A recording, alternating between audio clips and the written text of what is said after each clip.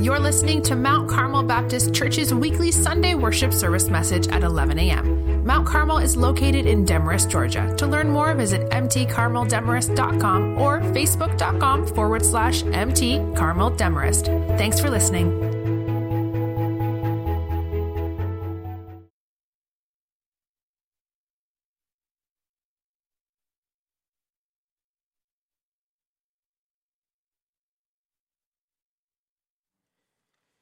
If you'll take your Bibles and turn to Romans chapter 3. Romans chapter 3. Lord willing, we'll be able to look at two verses this morning. Romans chapter 3, verses 29 through 30. If you don't have a copy of God's Word in front of you, please pull out the notes provided for you in your bulletin. All the scripture references are on there. Also, if you have a smartphone and you've downloaded the YouVersion Bible app, that's Y-O-U, you can go to the More tab, tap Events, find Mount Carmel Baptist Church, and click on today's sermon title, and there all the notes, quotes, and references and scriptures will be provided for you on your phone, and you can save that on your phone for future reference as well. And then if you're watching from online, but you want the notes that we have in the bulletin, you can go to mtcarmeldemarest.com/notes, and you can download the Sunday morning notes. I got to say this, for those who know, Because He Lives is my favorite hymn. And when Gloria Gaither, I'm one of those ones that once I find something, I obsess over it. I like this, I got to find out everything about it. And Gloria Gaither is the one who wrote that, and she actually wrote the second verse first. And I think she wrote it in the 70s, and she was talking about what a tumultuous time it was, and she was pregnant, and she was waiting on their child to come, and she's like, how can you bring a child into this world, right? And she wrote that going, you can because Jesus lives, and it's still the truth, right? This world is crazy, but to know that the gospel message still rings, God will not leave this world without a witness to Himself, that's worth it right there. Romans chapter 3, verses 29 through 30, I want to preach part 2 of a long part of the book of Romans that I've been going through. And we're just at the end of Romans chapter 3. We're at the conclusion, and I've called it conclusion exclusion, because we've learned some things about justification. Now, I know I'm throwing some big words around, and I'll do my best to explain them to catch you up. But because Paul has arrived that justification is given freely for all, it entails or implies that certain things are excluded. And so from part 1, we realize this: if God grants freely to you and I, based on what Jesus has done on the cross, that He bore our sins on the cross, and then God raised Him from the dead, literally Paul will say, to justify us, for our justification. And justification is kind of the wedding of the forgiveness of our sin and the imputation or the credit or gift that you are considered in the eyes of God the righteousness of Jesus. So it's not just a forgiving of negative things, it's also a granting of positive good things, all to your credit, things that you've never done. And that makes you in right standing with God. To justify means to be declared righteous. And notice what's happened in that whole process of justification. Notice who did all the work. Jesus did.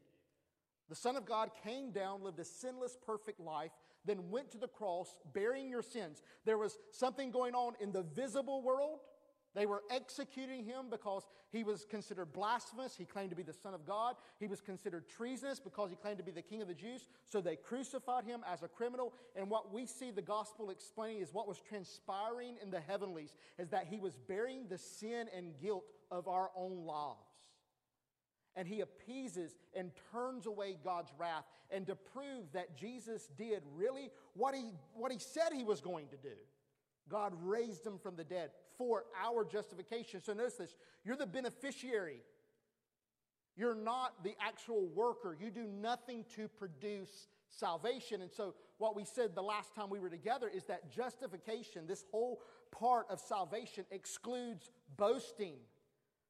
There's no such thing as a boastful Christian. By definition, it's just contrary. They're mutually exclusive. Christians have to come to God on their knees, humble, To say we're sinners and we deserve the righteous anger and wrath of God, but because of your love and your grace, you made a way for me. So nobody can come in here and beat on their chest and say, look at me. That's not what Christianity or the church is about. It excludes that. But the second thing that it excludes, and this is what we're going to get to today, is pluralism.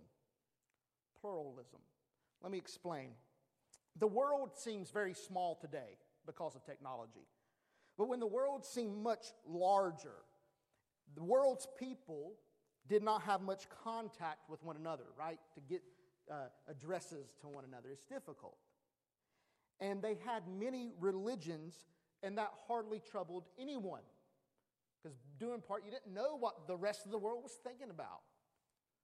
Europeans had their religious doctrines or teachings and practices, and it did not bother the people of Africa or Asia, and then vice versa. We didn't know much about one another. But now it doesn't take long at all that if you get on the internet and Google Christianity, Islam, right, you can find out what these belief systems are. Today is different because we get to know a great deal about the major world religions. So for many people, and this is an important thing, dissemination of information is not a problem in 2021, and you'll know this if you've spent any time on social media. The deficit isn't information, but wisdom. How to discern the information.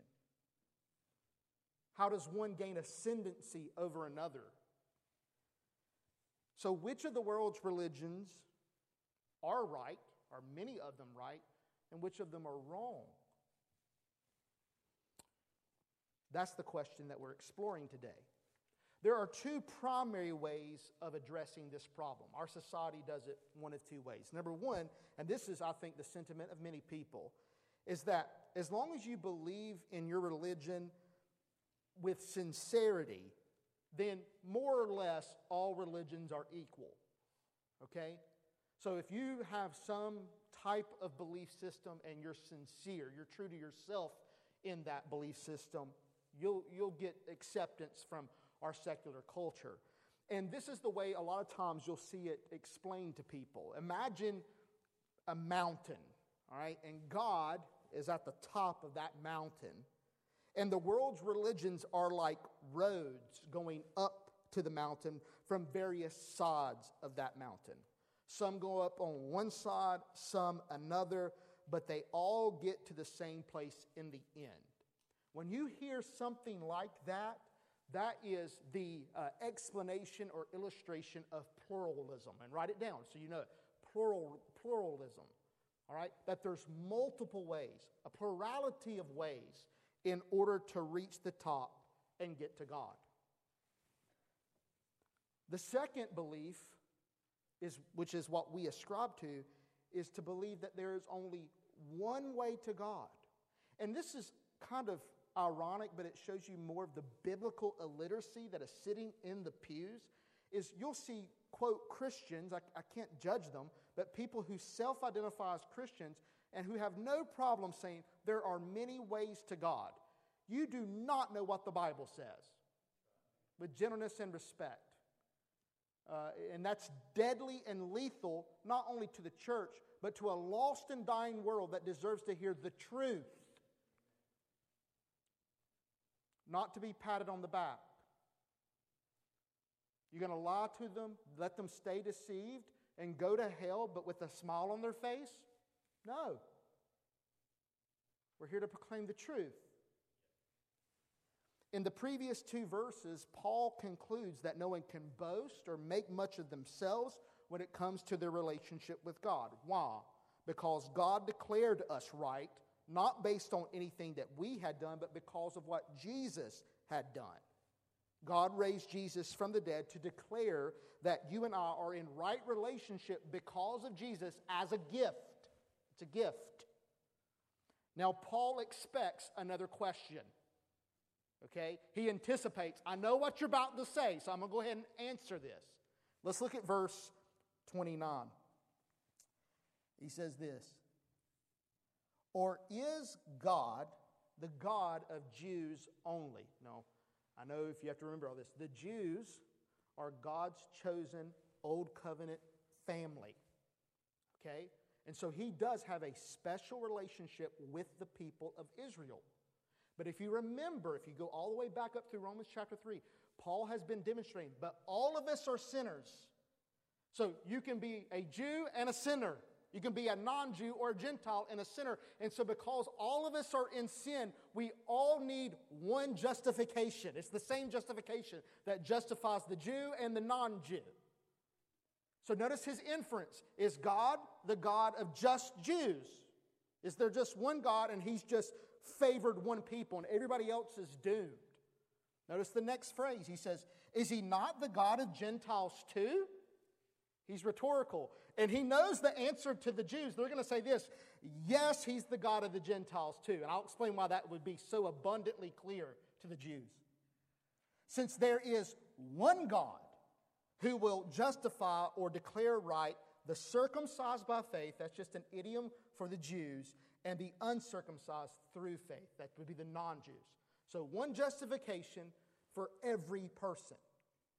Every single person. Write this down. Justification excludes pluralism. Make sure you got it. Okay? Because as sad as this sounds, somehow either we have not taught it well or people have bought into the media's discipleship. This is not Christian discipleship. We still say there is only one way to God.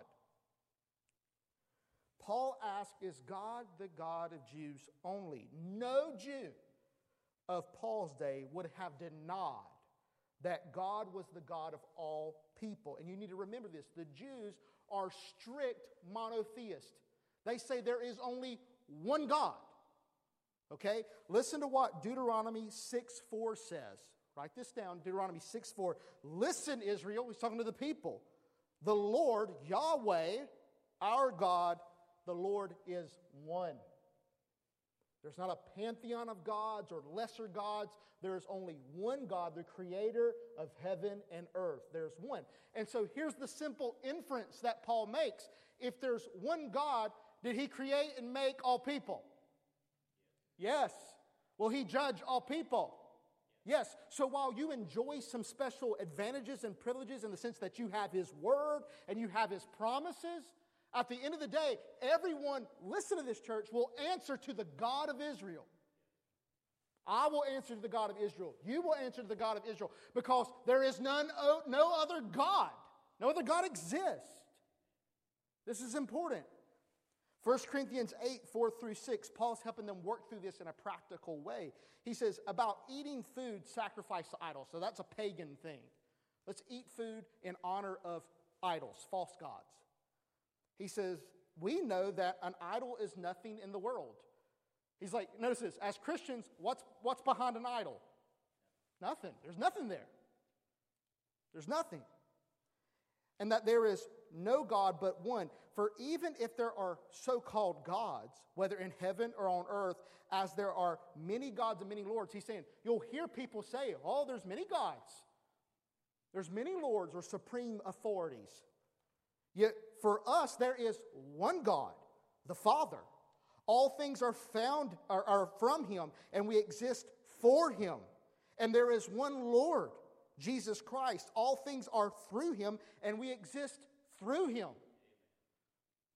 All right, so the Bible makes unmistakably clear that if anybody has ever told you from a Christian pulpit that there are multiple ways to God and they're equally valid, they have lied to you. Lied to you. Paul thus argues, since there is only one God, he must also be the God of Jews and non-Jews, so every person. Because God has excluded boasting because of faith in Jesus. God has unified the way to him. Did you catch this? This is what you go to. There's not a way for North Americans or, you see what I'm trying to say, and South Americans. There's not separate ways. He's united all the peoples into just one way. Because here's the difference. We're all sinners. That's all he sees. Sinners. A mass of sinners. And sinners need just one Savior. Okay? One Savior. So if God justifies or declares one group of people one way, then in His justice, what will He do? Declare another group of people the same way. That's all this is. He did not say that justification is just for the Jews. He recognizes it's because everybody's sinners, so the doctrine of justification is for everybody. And therefore eliminating every other way there is to Him. God declares us righteous by grace alone, through faith alone, in Jesus alone, according to the Bible alone, to God's glory alone. Did you catch it? Alone. That's why I amen Rachel earlier. That's all you need. Alone, right there, Jesus. Jesus was even explicit in it.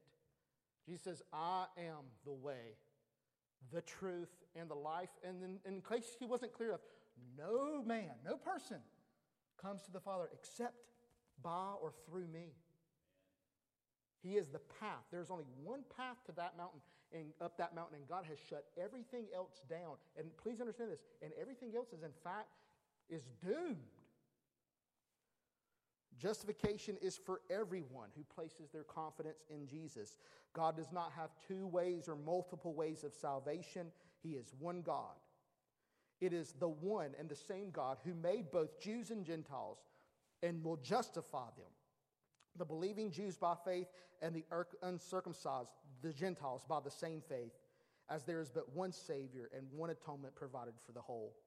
The same confidence that is the instrument for the justification of the Gentiles is the instrument for the justification of the Jews. I want you to catch this too. This is also important. Notice how we come to Jesus. Notice it's by faith and through faith.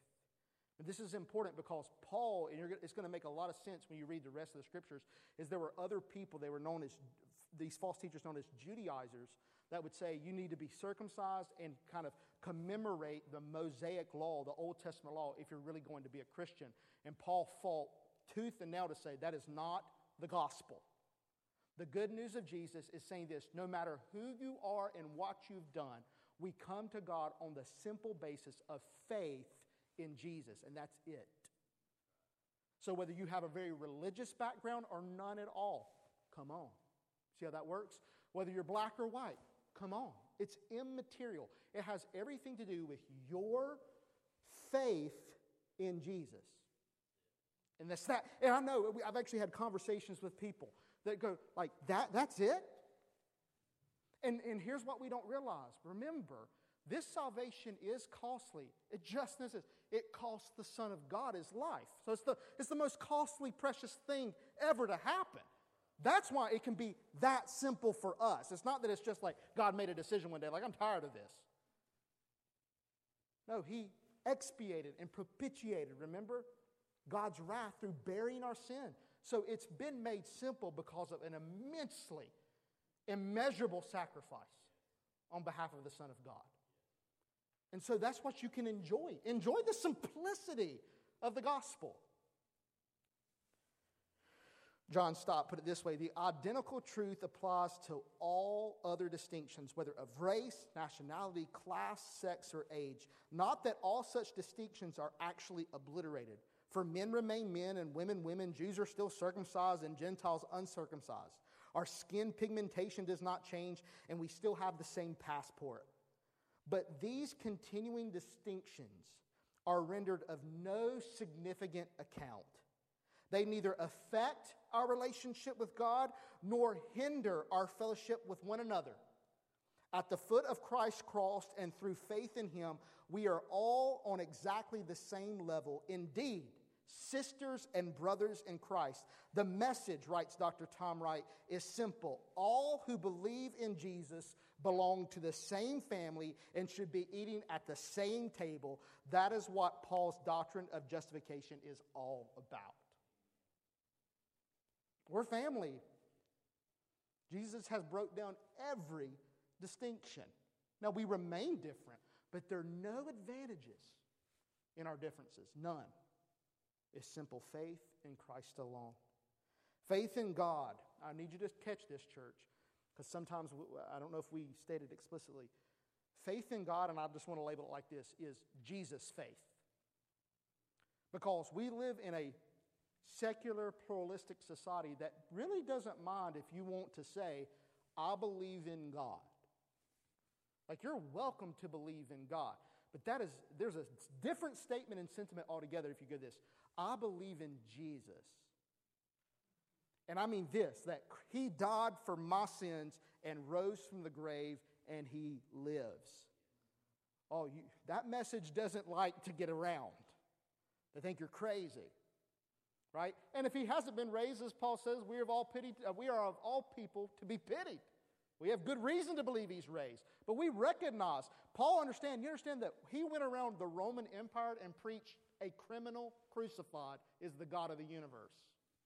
He understood how mutually exclusive that seemed, and yet nevertheless, He's like, that's the only hope I've got. That's the only message I've got for you. But this faith in God, when I ask, do you have faith in God? I'm not saying, can you make believe? I'm asking, can you rest in the historical work of Jesus of Nazareth? That what He did on the cross can save you, and that He got up from that grave 3 days later as proof. Will you rest in that as the only means of your right standing with God? That's what I'm asking. Not do you have faith in God. That question doesn't even mean anything. All right? Do you have faith in Jesus? Because Jesus is the only way to God that God will accept. Listen to 1 John, and if you think that the Bible doesn't say things like this. Yes, it does. Listen to 1 John 3:23. Now, this is His command. You ready? You want to know God's command? The God of the Bible, here's His command. That we believe in the name of the Son, Jesus Christ, and love one another as He commanded. If you really want to take the Bible and put it into one verse, it's that verse. Believe in Jesus and love one another. That's the essence of Christianity. And that's what the one true God says. We live in a day, perhaps every other age has been like this, when people are trying their best to establish, quote, other gospels, other ways of salvation.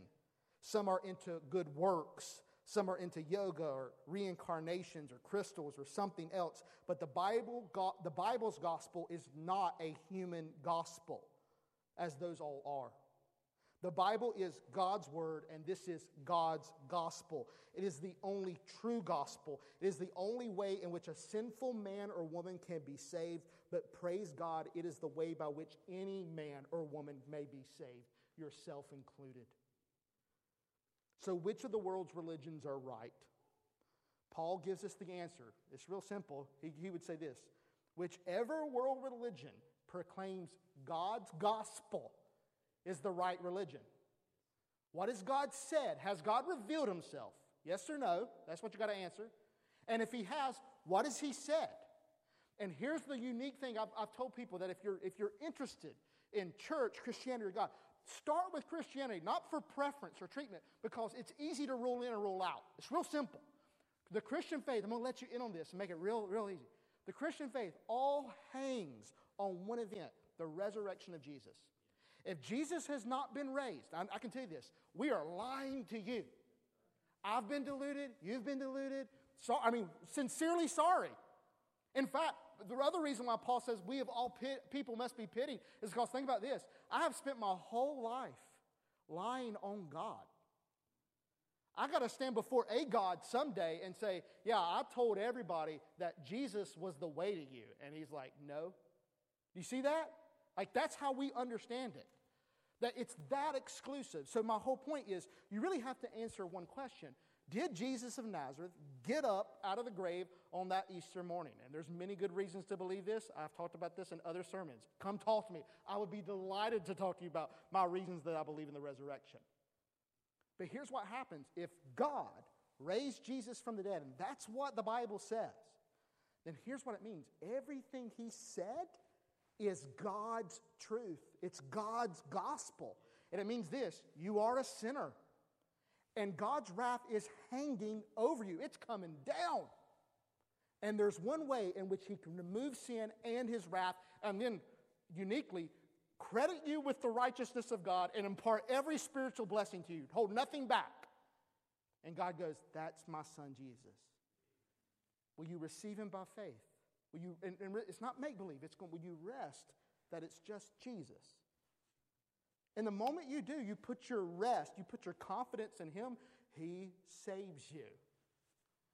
He saves you. Now, at the same time, what I want you to see, while the gospel is incredibly exclusive, it excludes so many other ways, please never forget, though, it's also the most inclusive message. Because who may come? Anyone. Anyone. Repentance, here's all it is. Repentance of sin. You have to accept the fact you are a sinner under the wrath of God. Confess it. And then rest and receive Christ alone. But anyone can do that. Anyone can do that. Here is Charles Hodge's comprehensive statement of this principle. You ready? Now, it's comprehensive, but it's good, so hang on. He says, we have here the second result. Remember, excludes boasting was the first result. The second result of the gospel method of justification. It presents a God as equally a God of the Gentiles as of the Jews. He deals with both classes on precisely the same principles. He pursues, with regard to both, the same plan and offers salvation to both on exactly the same terms. There is, therefore, in this doctrine of justification, the foundation laid for a universal religion, which may be preached to every creature under heaven, which need not, as was the case with the Jewish system, be confined to any one sect or nation. This is the only doctrine which suits the character of God and his relation to all his intelligent creatures upon the earth. God is a universal and not a national God, and this is the method of salvation universally applicable. That God is worthy, here's his point, God is worthy of everyone's worship, and he has found a way in which to save everyone. And it's through one man. The gospel is exclusive in Christ, inclusive of anyone who repents and believes on Jesus. And thus, because of its universal applicability, it eliminates all other religions. In church, here's what we have to understand. Okay, when you put it in that light, this is not about going to war on other religions. You have to see, they've been deceived. They're under the god of this world, Satan, and blind. And the only thing that can curl back the darkness is to preach the light of the gospel. Shine Jesus on all of it. And they'll either thank you or they'll persecute you. And that's already been a given statement to the front. Like, if you do this, here's your two alternatives. Nothing's been hidden. My question for you today is, will you come to Jesus? That's the only thing I got to offer you. I love what James Montgomery Boyce said. Is God the God of upper middle class people only? Is he not the God of working class people too? Yes, of working class people too, since there is only one God who will justify the upper middle class by faith and the working class through the same faith. He says, keep on subbing them out. He goes, is God the God of elderly people only? Is he not the God of children? Yes, of children too. Since there is only God who will justify the elderly by faith and the children through the exact same faith. Let the little children come, right? I can only think of one thing that could possibly turn you away from this gracious, embracing, all are welcome gospel. The only thing that can turn you away is your own pride. That's it. It really is a phenomenal message. If that is so, do not call Christianity. If your pride cannot stomach that message, don't call Christianity narrow or bigoted or mean or self-righteous or sectarian. It is you who are sectarian. Christianity is the only thing I know of that can cleanse you of all the blight. Only Jesus can give you grace to place your pride aside and step through the wide door of salvation as the rebellious sinner we all truly are. No one else will go through. Only sinners. This is what's so awesome. Let's get back to this church. The church is a place absolutely filled with sinners. Right? Not self-righteous religious people. That's not Christianity. It's going, we've all sinned against God. But we confess that sin. We're not running from that law, right? It's a lie. I don't believe that. No, we face the truth. We are sinners, and we've turned to the only hope and help for us, and that is Jesus Christ, our Savior. I'm going to ask every head bowed and every eye closed. You know what? I felt when I prepared this message, it sounds weird, but I felt like apologizing for the simplicity of it because I thought to myself, well, man, anybody could preach this message. And then I thought to myself, that's the point. You can preach that message. That's a message that should be on the lips of every person who knows Jesus. You can go say that. And so here's what I want to do. I want to, in this time of reflection, we're not having an altar call today, okay? I want to encourage you that if you've never confessed to God in Jesus' name that you are a sinner and that you will put your confidence, you'll trust in Christ alone for salvation, I want to teach you a prayer in which you can call out to Jesus for salvation and commit to rest in Him. All right? With every head bowed and every eye closed, would you just simply pray this to God? He's not dead. He's alive. He hears our thoughts and whispers. He's God. Would you just say this? Say, Dear Jesus, I confess that I am a sinner and I deserve your wrath. But I know that you love me, that you came down for me, that you went to the cross for me, and you were raised for me. Please forgive me. Justify me. Come into my life and grant me eternal life. I put my trust only in you. With every head bowed and every eye closed, here's what I want to encourage you to do. Jesus goes on to teach. You can play. Jesus goes on to teach that if we love Him, keep His commands. I need you to understand, this is so important. It's not, if you keep my commands, I love you. He's already shown His love for you by dying for you. Anything that we do for Jesus on this side of salvation is supposed to be an expression and out of the motivation of love. That's it. We love Him and we love others. And Jesus says this, if you're ready to identify with me, right? Here's his command. If you want to identify with me, be baptized. When we're baptized, we go under the water and we're saying that we believe and identify with Jesus' death for our sins. And when we come up out of the water, we say we believe and identify with Jesus' resurrection for our forgiveness and eternal life. Baptism does not save you. It is the expression of your confession of sin and you're turning to Christ alone for salvation. And if you've never been baptized, there's no greater way for you to witness or to express your love for Jesus in your salvation than being baptized. I want to encourage you, on the back of that tear-off panel, there's a baptism box. Check that off. Text BELIEVE to our text and church number. Go to our website. Click on the baptism tab. Let me have an opportunity just to talk to you more about baptism. Be baptized. The next thing I want to say is this, is for Christians, I love providing these prayers for you to think and meditate on in this time of reflection. So I'm going to say this over you and you can use it to pray and praise God with. It says this, Lord God, you have given us a great assurance of eternal life. Your Son is the way, the truth, and the life. When we know Him, we know you. I love that. When we know Him, we know you. You are in your Son, and your Son is in you. His works testify to His own divine nature. Because He lives, we also live. Teach us to love His commandments and to keep them.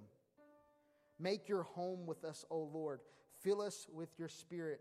Your Son is with you. In Him we are with you. See how that works? Isn't that beautiful? We're in Christ and Christ is in God, so we are in God. He faced the most devastating loss for us. Help us walk faithfully in His ways. Will you pray that in this time of reflection?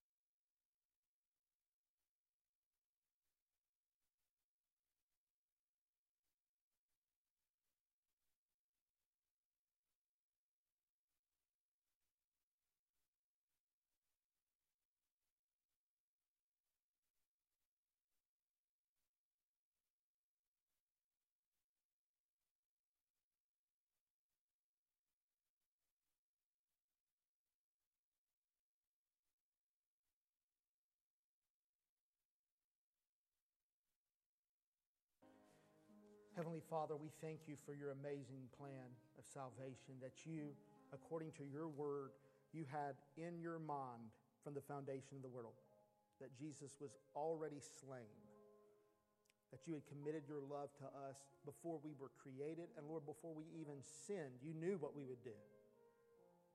There was no plan B. It was your plan all along to demonstrate your love for us. And Lord, may we go out not in a boastful way. Lord, there's no way we can boast in this. But we only have for the world is to make much of Jesus. There's nothing else.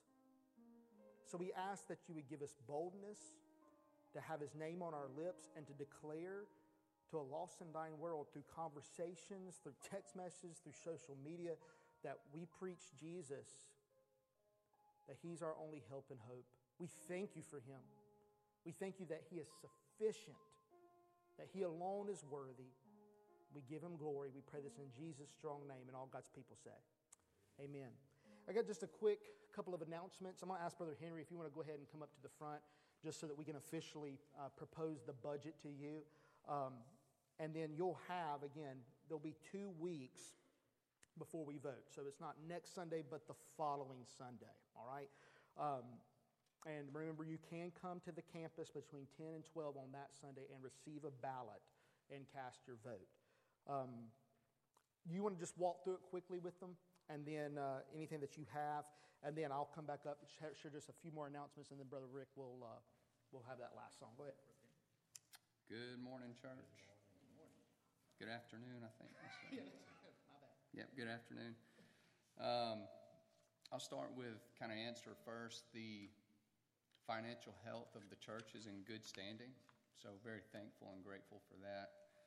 I know there's been a lot of questions about offering and tithes and expenses and a lot of details and a lot of questions, but the summary is we're in good condition. So I'll walk through the budget proposal, starting with the top at the offering.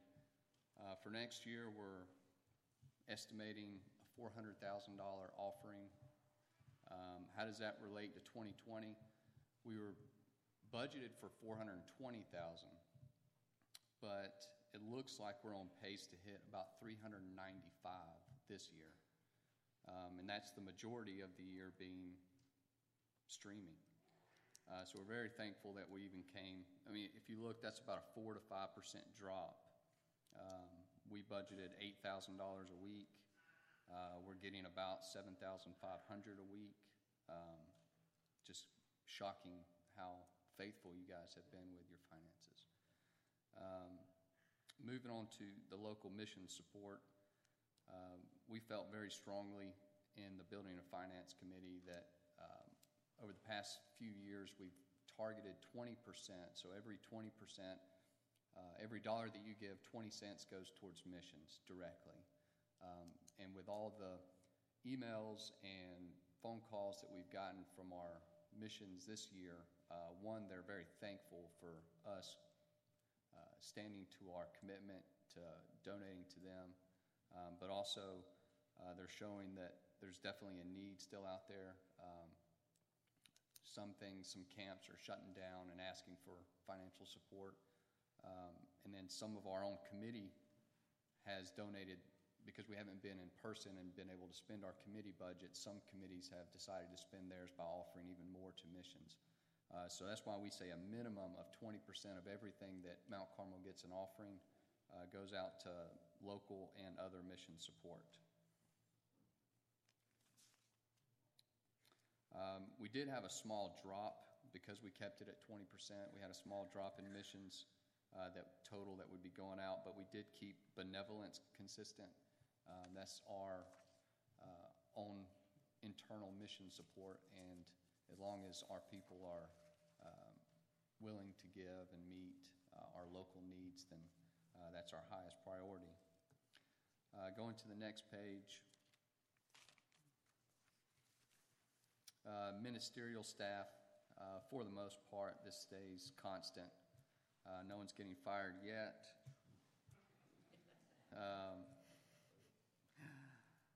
Building and operations, this did go up for 2 reasons. One is not remember. It felt like a totally different decade, but we did purchase that building next door. So we are going to add the building mortgage, and we are setting aside some additional funds for maintenance on it. In addition, church software and technology, that's a new line item this year that we added to do the streaming and other type of hymnal type of, there's all kinds of licensings. And there's a whole list of about 11 items that if you need to know more about that, but for the most part, it's us doing the right thing. So a small increase in building and operations. Education was consistent and constant from last year. Church music, this is where it gets, and I don't want to end on this note, but the church music and church committee spend we have halved. And that was in order to meet a balanced budget of the $400,000 of offering and expenses. But the way we view it is based on the low committee spend that we had this year and the reduced offering. What we've decided to do is, because we're targeting another year of low offering, we're going to go ahead and target another low year of committee spend. If in the sense that we come back and we start to meet and spend and do things that we had always done before COVID, we want to keep a monitor on if our offering continues to rise back up. So we did essentially give everyone a 6-month budget of what they asked for this year. We would like to propose a mid-year budget review as part of the vote. So in June or July, we can go back and revise it and kind of up anyone's budget based on offering if it continues to go up or down. But this is what we felt comfortable with. If you have any questions, I can take them now, or we got 2 weeks to answer them. And you can contact me or anyone else in the Building and Finance Committee. Can you list those people?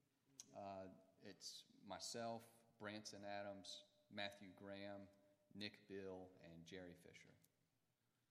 Does anyone have any questions at this moment? Go ahead.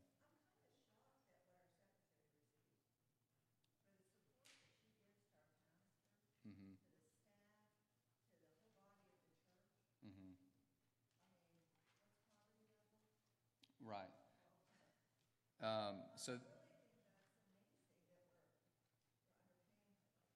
Okay.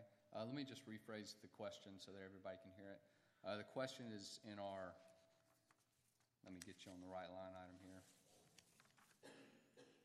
In ministerial staff, under secretary, the question is the concern of underpaying our secretary. To answer you directly, we have been trying to put together a personnel committee. Right now, the personnel committee is under Building and Finance duties. We have looked into the responsibilities and roles and responsibilities of the secretary and fair pay. Our sincere plan was to adjust the budget accordingly this year, but given COVID and the budget having to balance, we felt keeping it constant right now and addressing it per a personnel committee and the nominating committee. But to answer, the short answer is we are aware of the concern and we are addressing it, but we didn't feel like this year was the best year to address it.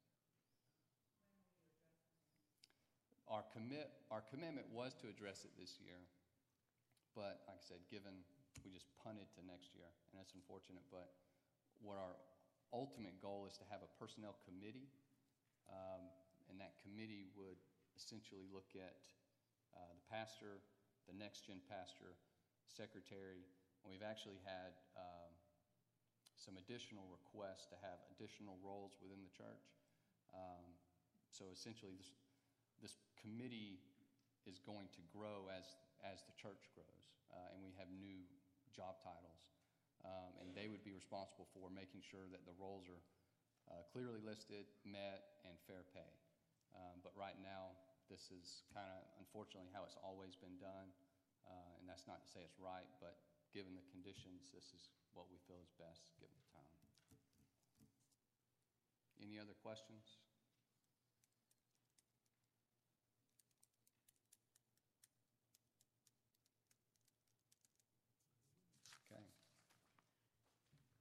just to remind you, that'll be on November 29th. I think I keep giving you the right date. And then you're looking at two things on the ballot when you receive it. It'll be an approval for this budget, and then there'll be the question of if we will give them the opportunity to revise that budget 6 months into the 2021 year. All right, everybody? So I want to make it abundantly clear. That is the special call of business. Now, let me give you these last couple of things. Next week for church, RSVP now. You should actually be available to have the next 2 Sundays, okay? So you can text RSVP to our text and church number, 706-525-5351. You can also go to our website, click reserve, all right? And the last thing is on the tear-off panel, on the back of it, you can check off your RSVP for those Sundays as well, and I'll put them in for you manually, all right? So please do that. Also, don't forget about Sunday school, as Brother Rick mentioned. Brother Danny and Brother Charles are doing a phenomenal job. It's 10 o'clock downstairs in the fellowship hall that's just around back. You don't have to RSVP for that. You can come on. Don't forget about narrating my Christmas story, all right? You can do it on your cell phone, tablet, laptop, desktop computer, as long as there's like a camera or a webcam. That's what captures the audio, but go to mtcarmeldenverus.com, hover over serve, click narrate. We'd love to have you for that. And tonight, Pastor Aaron will be preaching 2 Kings chapter 22 on the law matters.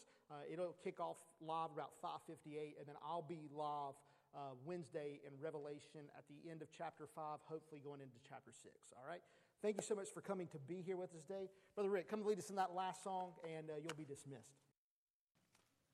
Okay, just before that last song, you probably all felt the same thing I did, and it was this. In Christ alone, my hope is found. Y'all knew that, didn't you? Y'all know that song? He is my light, my strength, my song. This cornerstone, this solid ground, firm through the fiercest drought and storm. No heights of love, no depths of peace could and striving cease. My comforter, my all in all, here in the love of Christ I stand. And then you know all them other verses. What a great song. But keep that on our hearts, because that's who he is in Christ alone. Stand now, and let's continue to not let this prayer leave our lips for our country.